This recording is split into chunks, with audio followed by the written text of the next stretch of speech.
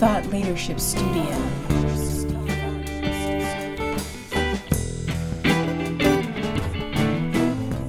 You're listening to Thought Leadership Studio, the podcast that helps you master high-level positive mass influence to create distinctive business niches, captivate an audience, grow your following, and change the game by changing the frame with strategic thought leadership. Thought Leadership Studio.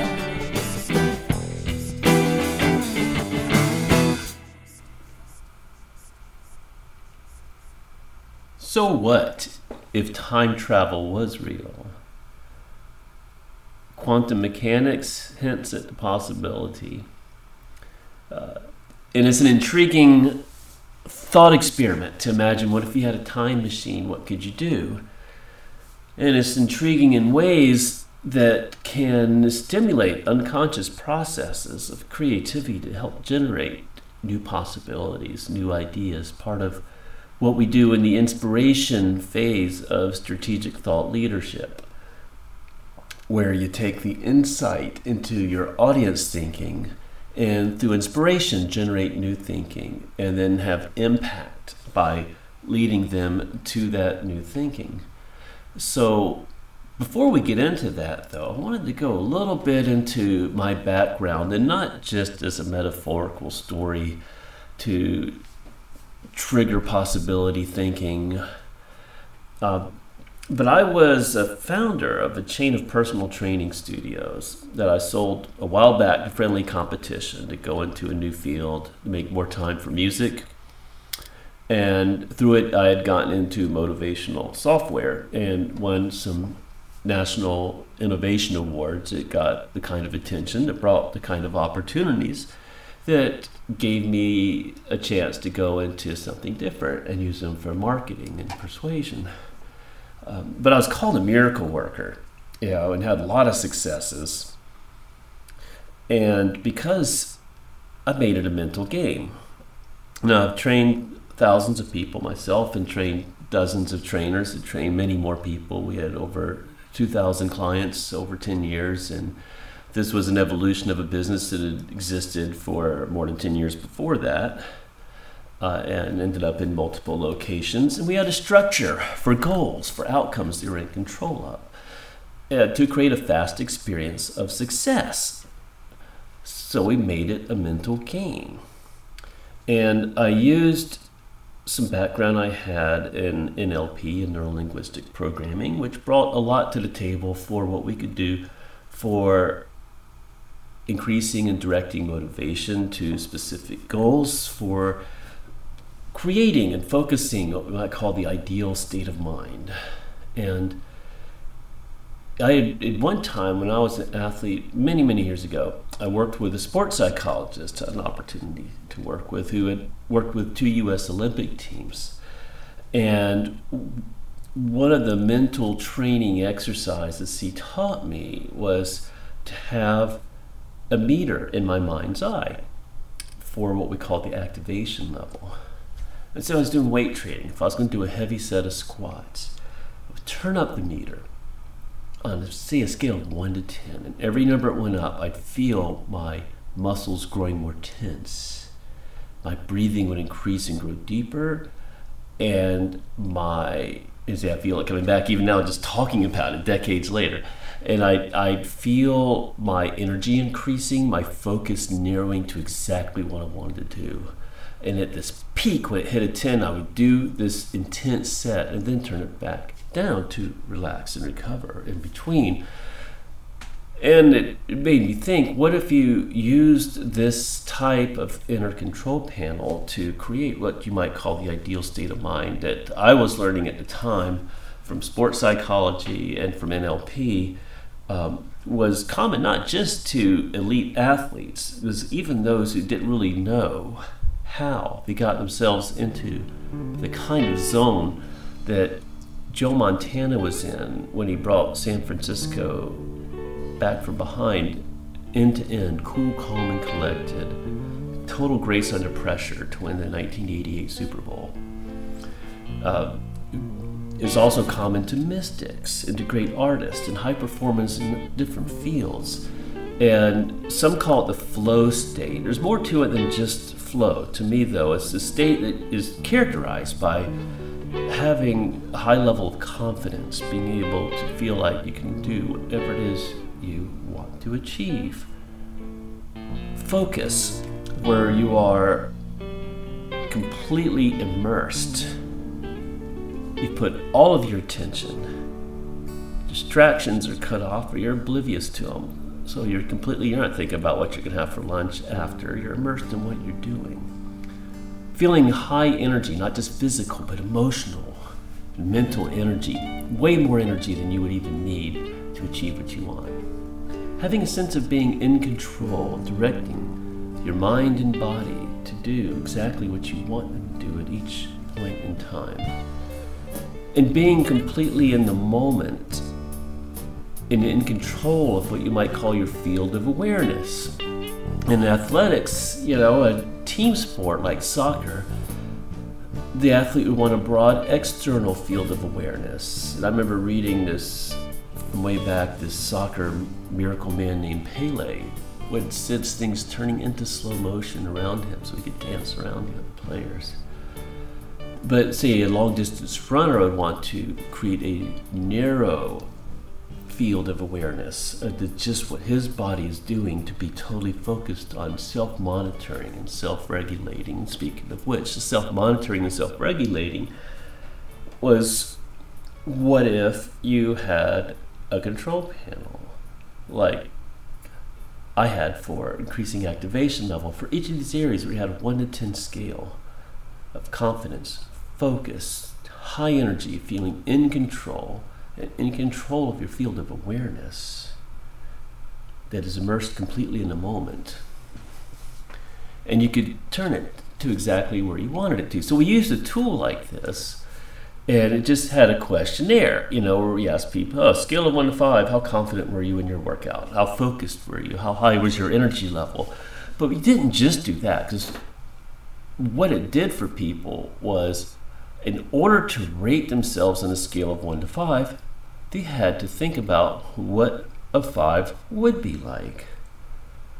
And in learning to calibrate the scale, you could ask questions like, how would things be different if you had it at a 5 every single time you worked towards your goals and you focused the confidence, the focus, the high energy, the sense of being in control, the control of your field of awareness. You had them all maxed out and focused on your goals every single time. How would things be different? How would you feel different? And you had them calibrate by remembering the times that you were confident, focused, high energy, in control, those peak experiences, so you can learn to calibrate that scale and get a sense of self-monitoring and self-regulation of your mental state, so that you can tune your mental state and focus it on exactly what you wanted to achieve. And of course, what we wanted these people to achieve were setting up the right kinds of goals, and setting up the goals so that they were chunked down into small enough steps so the very first step had a high probability of success. So we set up a confidence building process where they achieve a short-term step and build their confidence in their ability to control their habits, to direct their body to higher exercise performance levels. And so this sports psychologist I work with, he actually used what's called an Ericksonian hypnotherapy model, Ericksonian hypnosis. And it's based on Milton Erickson's work. Now, Milton Erickson was the father of modern hypnotherapy.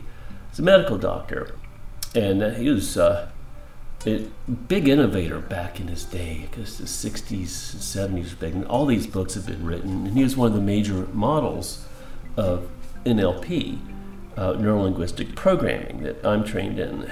And he was introduced to the founders of NLP, Richard Bandler and John Grinder, here's a guy who's a miracle worker. He tells people stories and they change. And of course, Milton was using all these linguistic patterns that he wasn't even consciously aware of at the point. So they came up with a syntax of excellence, where Milton was one of these models of communication excellence. Now, I heard a story, I think Richard told it at one of his seminars I was at, where he tried to yank Milton's medical license, and he had him go to a hearing, and he interviewed people after the hearing, and they're like, so what happened? And they're like, well, everything's fine. He seems like a nice guy. He made some good points. And they're like, well, what did he say? And they're like, he would get this glazed look in their eye and look off at a distance. Say, oh, I don't really remember. And so his model of using language patterns in which he intentionally leaves information out to send people on what's called a transderivational search, and I don't use the term trans lightly, to find the lost information, because if it's triggered right, you find resources to connect to where they need them, like these exercisers' ability to connect to his peak performance state of mind and direct it towards the goals that he wanted to achieve when he wanted to. And that's kind of became the counterpoint to what's called the meta model NLP, which is a way of undermining disempowering belief systems. And a disempowering belief system is just when somebody thinks, well, I can't really do that. Well, chances are they probably can, except you have the belief system where they think they can't. And you can undermine that by asking questions like, where'd you learn that from? Who told it to you? How do they know? What evidence do you have that supports that belief that you can't do that? And undermine it completely with these kinds of questions where they go into these really flimsy support structure for it. So Milton, conversely, would use ambiguity. Instead of trying to get more information, he'd leave information out.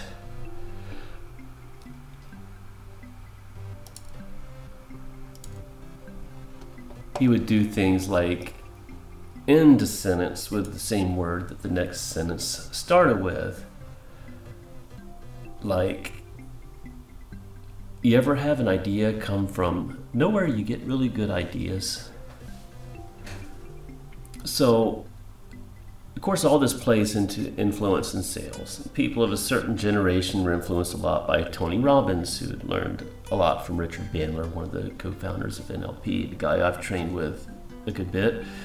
And Richard's a very unique genius, and he's a master of what's called embedded loops of telling metaphorical stories within metaphorical stories. So you lose track consciously of what he's talking about because you get so immersed in these buried stories, every one of which is triggering unconscious processes that enable you to do things that you didn't think you could do before. So Tony wrote this book called Unlimited Power, and he taught a lot of salespeople matching and mirroring. Match and mirror the other person that you want to build rapport with, because rapport leads to sales way more than any logical argument you can make. Although you do need the logic so people can support the emotional reasons they make buying decisions, the biggest of which is whether or not they like the salesperson, which comes from the rapport. And so many people got into that. It was like, well, who's matching who? You're moving your arm the same way I'm moving my arm. But indirect matching is really a lot more powerful in sales, like matching your voice patterns to someone's breathing, then gradually slowing the pace of your voice so the breathing slows to follow it. So we used a lot of these things in these fitness programs where we tracked and reinforced the development of healthy behaviors as a way of building belief, reinforcing these behaviors, tracking them, measuring them. And it's like, well, if you ate a healthy lunch 5 days out of 7, that's better than you did last week. We're not looking at the times you didn't do it, looking at the times you did. And in fact, those are increasing to build the belief that you can make these changes. So we work them not only on the behavior and the skill set level, but on their belief systems, and which is kind of the backstory. When you're working with people in influence, they may not be aware of your backstory, but you as the influencer should be aware of the backstory. And a backstory can be like George Lucas used with Star Wars by modeling Joseph Campbell's hero's journey. The pattern of the hero's journey, the mythological pattern that Campbell showed, was common to lots of different cultures.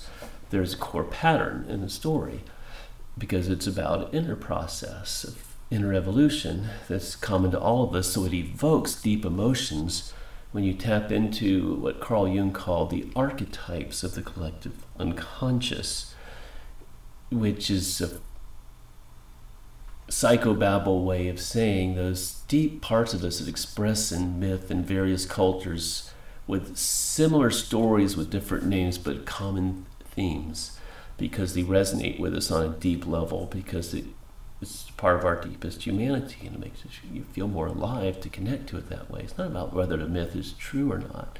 It's about the feeling it evokes. So all this to say, the mental aspects, the mental performance was what had, calling us miracle workers, brought so many clients and took people who've been lifelong couch potatoes and turned them into lifelong exercisers through motivation, belief change, shifts in identity. Somebody comes in and says, well, I see myself as a couch potato smoker. You know, if you teach them all the skills in the world, it doesn't mean anything until they shift their identity, because that's a higher level of change. And create all these success reinforcement loops. You know, and there's plenty of evidence that working on the mental side, making things a mental game, sales is a mental game to a lot of people, is more effective than putting in more physical practice in things like sports, like that free throw study, where they showed that athletes who visualize successfully accomplishing a free throw is as effective as the physical practice of doing it. And when you combine the two, it's more effective. Thought Leadership Studio.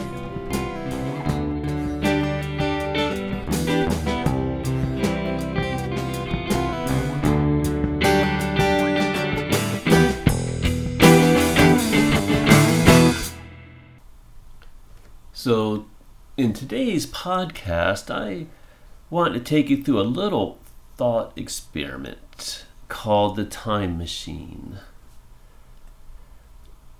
Now, I just wrote a kind of a long meta post that's on Thought Leadership Studio, and I'll put the link in the description.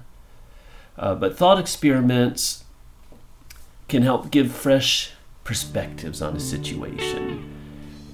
Special relativity was born from Einstein's daydream about riding a bicycle on a light beam. And thought experiments can be used for breakthroughs and innovations in any area. And the right thought experiment is also an exquisite tool for generating new possibilities. And it's relevant to this podcast because generating new possibilities are part of strategic thought leadership. If you're going to lead thought, it needs to be to somewhere new. People don't need to be led to where they already are. So, to quote the Stanford Encyclopedia, the primary philosophical challenge of thought experiments is simple. How can we learn about reality just by thinking? And I wrote about 4 types of thought experiments that are intended to expand into reality by accessing what some have called hidden human reserves, untapped possibilities outside the boundaries of what we normally think we can do. It's about breaking the chains of mental habits, about casting light on resources hidden in the shadows of the unconscious. And there's just so much that's outside of our perception, okay? Because people don't respond to the world, they respond to their mental models of the world, our thoughts about the world. If you ask 5 people who left the room together to describe the room, you'll get 5 different descriptions. Dogs have a sense of smell 100,000 times more sensitive than humans. Bats can hear up to 100,000 hertz, where people can only hear up to 20,000 hertz. The highest little tinkle on the cymbals in a drum set. It might be 12 or 15,000 hertz. Bats can hear way higher than that. So, and instruments can measure frequencies even further beyond our sensory perception. So we're like old radio receivers tuned only to a narrow band of frequencies, but those other frequencies are there. So maybe it's a matter of getting a better antenna to pick up some new programming, because those other frequencies that our dial isn't necessarily currently tuned in on could contain the positive breakthroughs that could be part of thought leadership positions that could enrich the lives of our audiences and ourselves.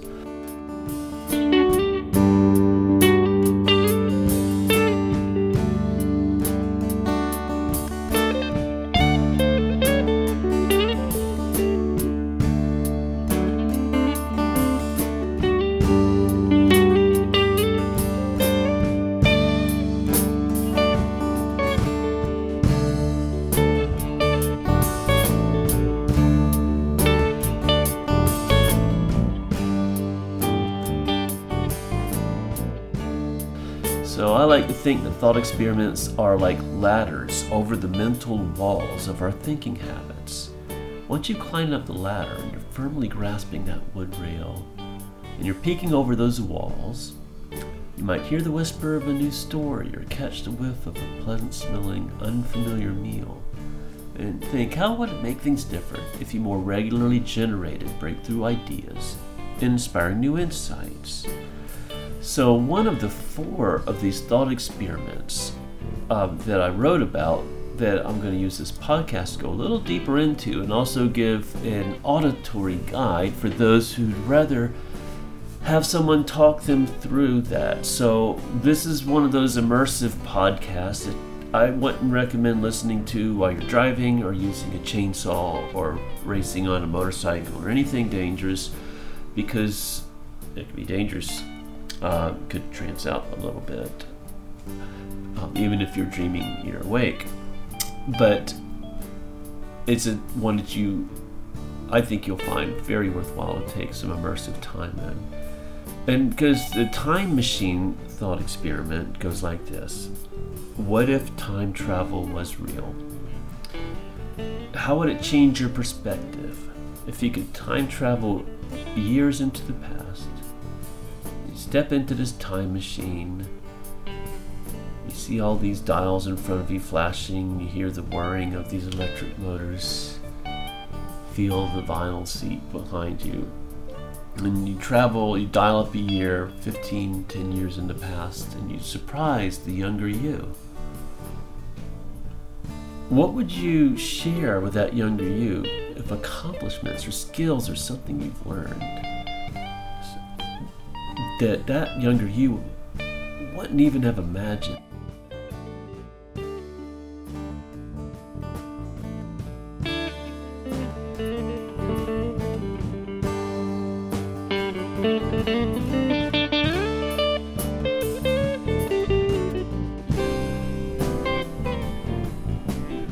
Now I'm just walking you through ahead of doing it now, so let me go through the steps. Now the second step is, what extra resource would you also give this younger self to help achieve more in the coming years? Knowing that you'd go back to an improved future by doing that. So just go with the alternate timelines theory, okay, for this experiment. And what might you learn similarly from your future self if the future you visited you from 10 or 20 years in the future? And that future you shared something that you couldn't have imagined. What would it be? What would you be especially delighted or surprised to find out that you've learned or accomplished? So, because accessing creativity is enjoyable in itself. So keep that in mind, because it helps to approach these in that immersive learning state of having fun. Isn't that the learning state little kids are in when they're soaking up everything around them playing? Because playing is in an immersive state is when you're really having fun. It's also when you're really learning. And what's more fun and childlike than having a time machine, right? So in the post, I have this video embedded to warm up the imagination muscles a little.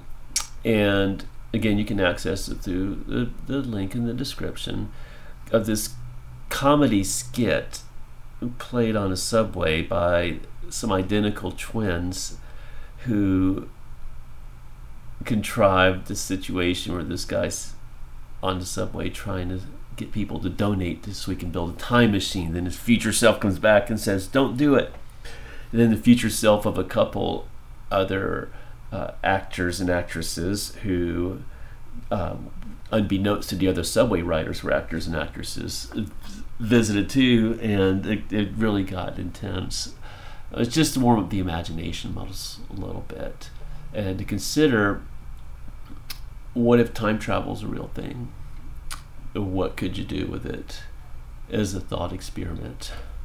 So I'm going to walk you through some of the same steps I wrote about in the piece, but with a little bit of a different angle, a little bit of a different perspective on some things. So let's play with the concept. So think about, by the way, feel free to stop this. I'll wait anytime you want to take a little more time to process some of these things. So think of some ability or accomplishment you have now that 5 or 10 years ago you would not have even imagined. Now, in your imagination, travel back in time and share that information with the past you 5, 10, maybe 15 years ago. How does the past you react? Deer in headlights. How he or she feel learning about is things you've done that couldn't have even been imagined then.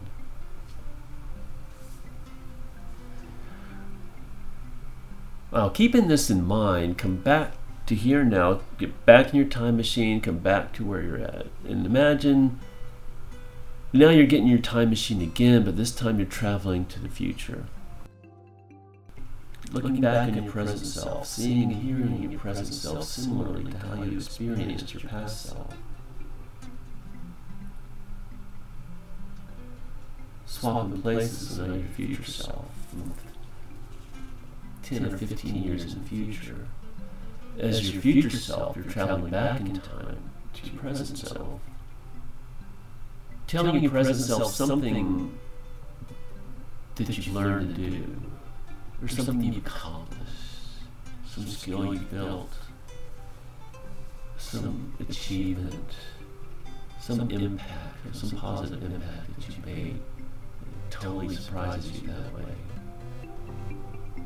What would it be?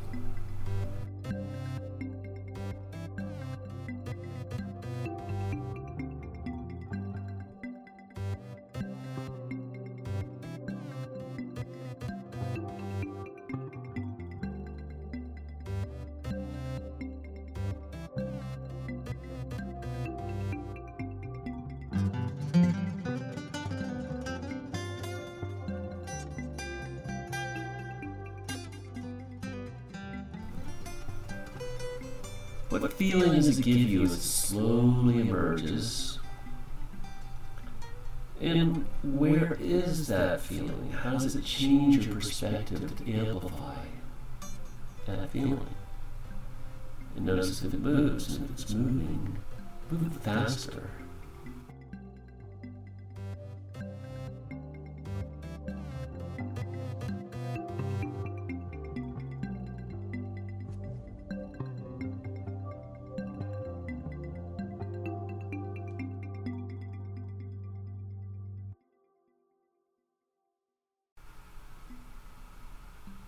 Spend some time letting your mind, not your conscious mind, other mind, play with the possibilities. Feel free to stop and come back. So there's other thought experiments that I put in a post. There's the model of excellence, of thinking of who could achieve the things you're trying to achieve very easily, and what if they took your place.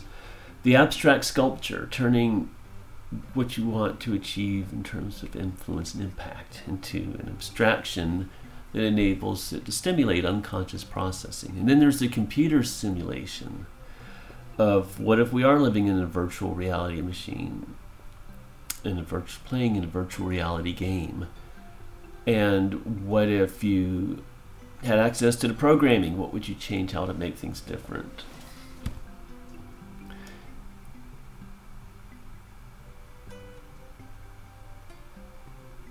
So with these thought experiments, if they don't come easily at first, consider most people aren't used to thinking out of the box as much, or maybe it will come easy for you. But if it's habitual for everybody, then everybody be bursting forth with great ideas and innovating all the time, and no, they're not. Because one of the things that I think holds progress back is humanity's tendency to build barriers around change by having deeply entrenched belief systems about how things are and how things work. So it takes more than just a little innovative thinking to create real change, because you want to accompany this inspiration with insight. And by insight, I mean how your audience currently thinks about your topic, your field, profession, your product or service, in ways that allow you to find points of leverage where you can make impact and help them move their thinking to a place that serves them better from their point of view, to help them get more of what's important to them out of it. So the insight and the inspiration are kind of like two wings of the bird, and the body of the bird would be the impact. Once you have the insight into what point of change makes sense, once you have the inspiration about here's a new place to lead people to initiate that change, and to have that impact, that's using the media for strategic thought leadership, to really change people's mental models, to help them get more out of what's important for them, to move the game forward, which will of course have the wonderful side effects of helping you build your audience, have more impact, grow your following, make more sales, grow more leads, have greater loyalty from your clients, get better reviews. All those wonderful things come about best as side effects. So when you're in a rut, putting a different frame around the situation can bring fresh perspectives, the new soundtrack, the different feelings that facilitate breakthroughs that bring things to new levels. So, enjoy. Thought Leadership Studio.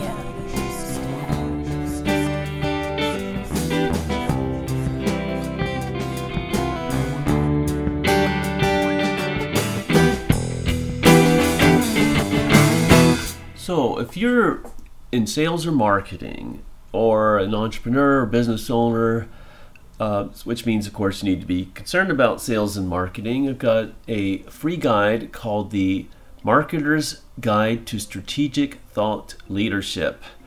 And the link to download it instantly is on the podcast episode page, the link for which is in the description for the podcast. So this is an instant download for marketers, thought leaders, influencers. It's a free guide to effectively building an audience by leading it to new thinking using the building blocks of strategic thought leadership. Because after all, doesn't building a backstory, like working directly from the underlying structure of thought leadership, bring greater clarity and purpose to content marketing? This also could be an antidote to privacy laws that are throttling data-targeted online ads. It's a solution from a whole different paradigm. So consider the possibility that following customers' ads can give them a distaste for a brand because you know they're being studied and treated as objects. And don't you want your client's brand to create a positive impression? So putting their needs first by listening to and serving their learning needs about what you sell gives them positive feelings about you or your client's brand. Doesn't that make you feel better about the brand you're promoting too? So the link to download it for free instantly is in the description.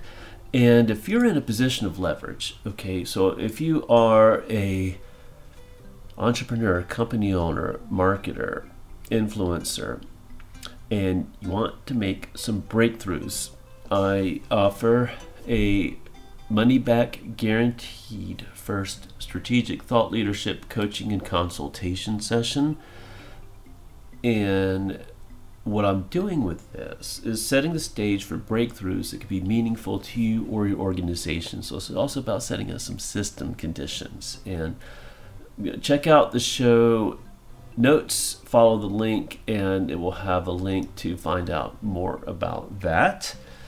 But what it can do for you, say if you're planning a PR, marketing, or ad campaign, can help you maximize it, get the most out of it, including maximizing any agency or ad campaign return on investment from a clean role of being a separate consultant. So I don't have any financial incentive on you doing this program or that. Might be able to find resources within your organization or yourself that you hadn't thought of that way, that you can purpose to creating a unique thought leadership position that has the market basically eating out of your hand. Find deeper layers of hidden potential through the coaching role. And because breakthroughs come from outside of our frame of reference, they come from outside of our mental models generally. And that doesn't mean I want to replace your mental models with mine. I'm not saying mine is better, but what I do know how to do is coach, master of NLP, of decades of experience coaching people in a performance coaching setting. It's more about facilitating more powerful states of excellence, including helpful shifts in perspective, like this podcast on the thought experiment of the time machine, or through a process of mutual discovery, of doing some things that aren't the norm, for finding other ways, other angles of looking at your situation from your audience perspective, because hardly anybody in business really sees things through the filtered lens of their best prospects' more limited understanding of what they do. So taking that perspective and designing things from there, and I can help you with the clean position of having no financial interest in where you spend your marketing budget. You do consulting to help you get the most out of your campaign, or high-level coaching, including modeling excellence, exceeding the best aspects of the best examples, identifying as the leader, building up all these characteristics that give you insight, inspiration, and impact. As a coach or as a consultant, help facilitate and enable using the resources you have at hand, helping you build resources to create a really successful campaign. So check out the show notes. Get the free report if you're in a position of leverage. Check out the coaching. Would love to help you make the breakthroughs that you'd like to. So, thanks for listening to episode number 3 of Thought Leadership Studio. Have a great one and look forward to seeing you next week. Thought Leadership Studio.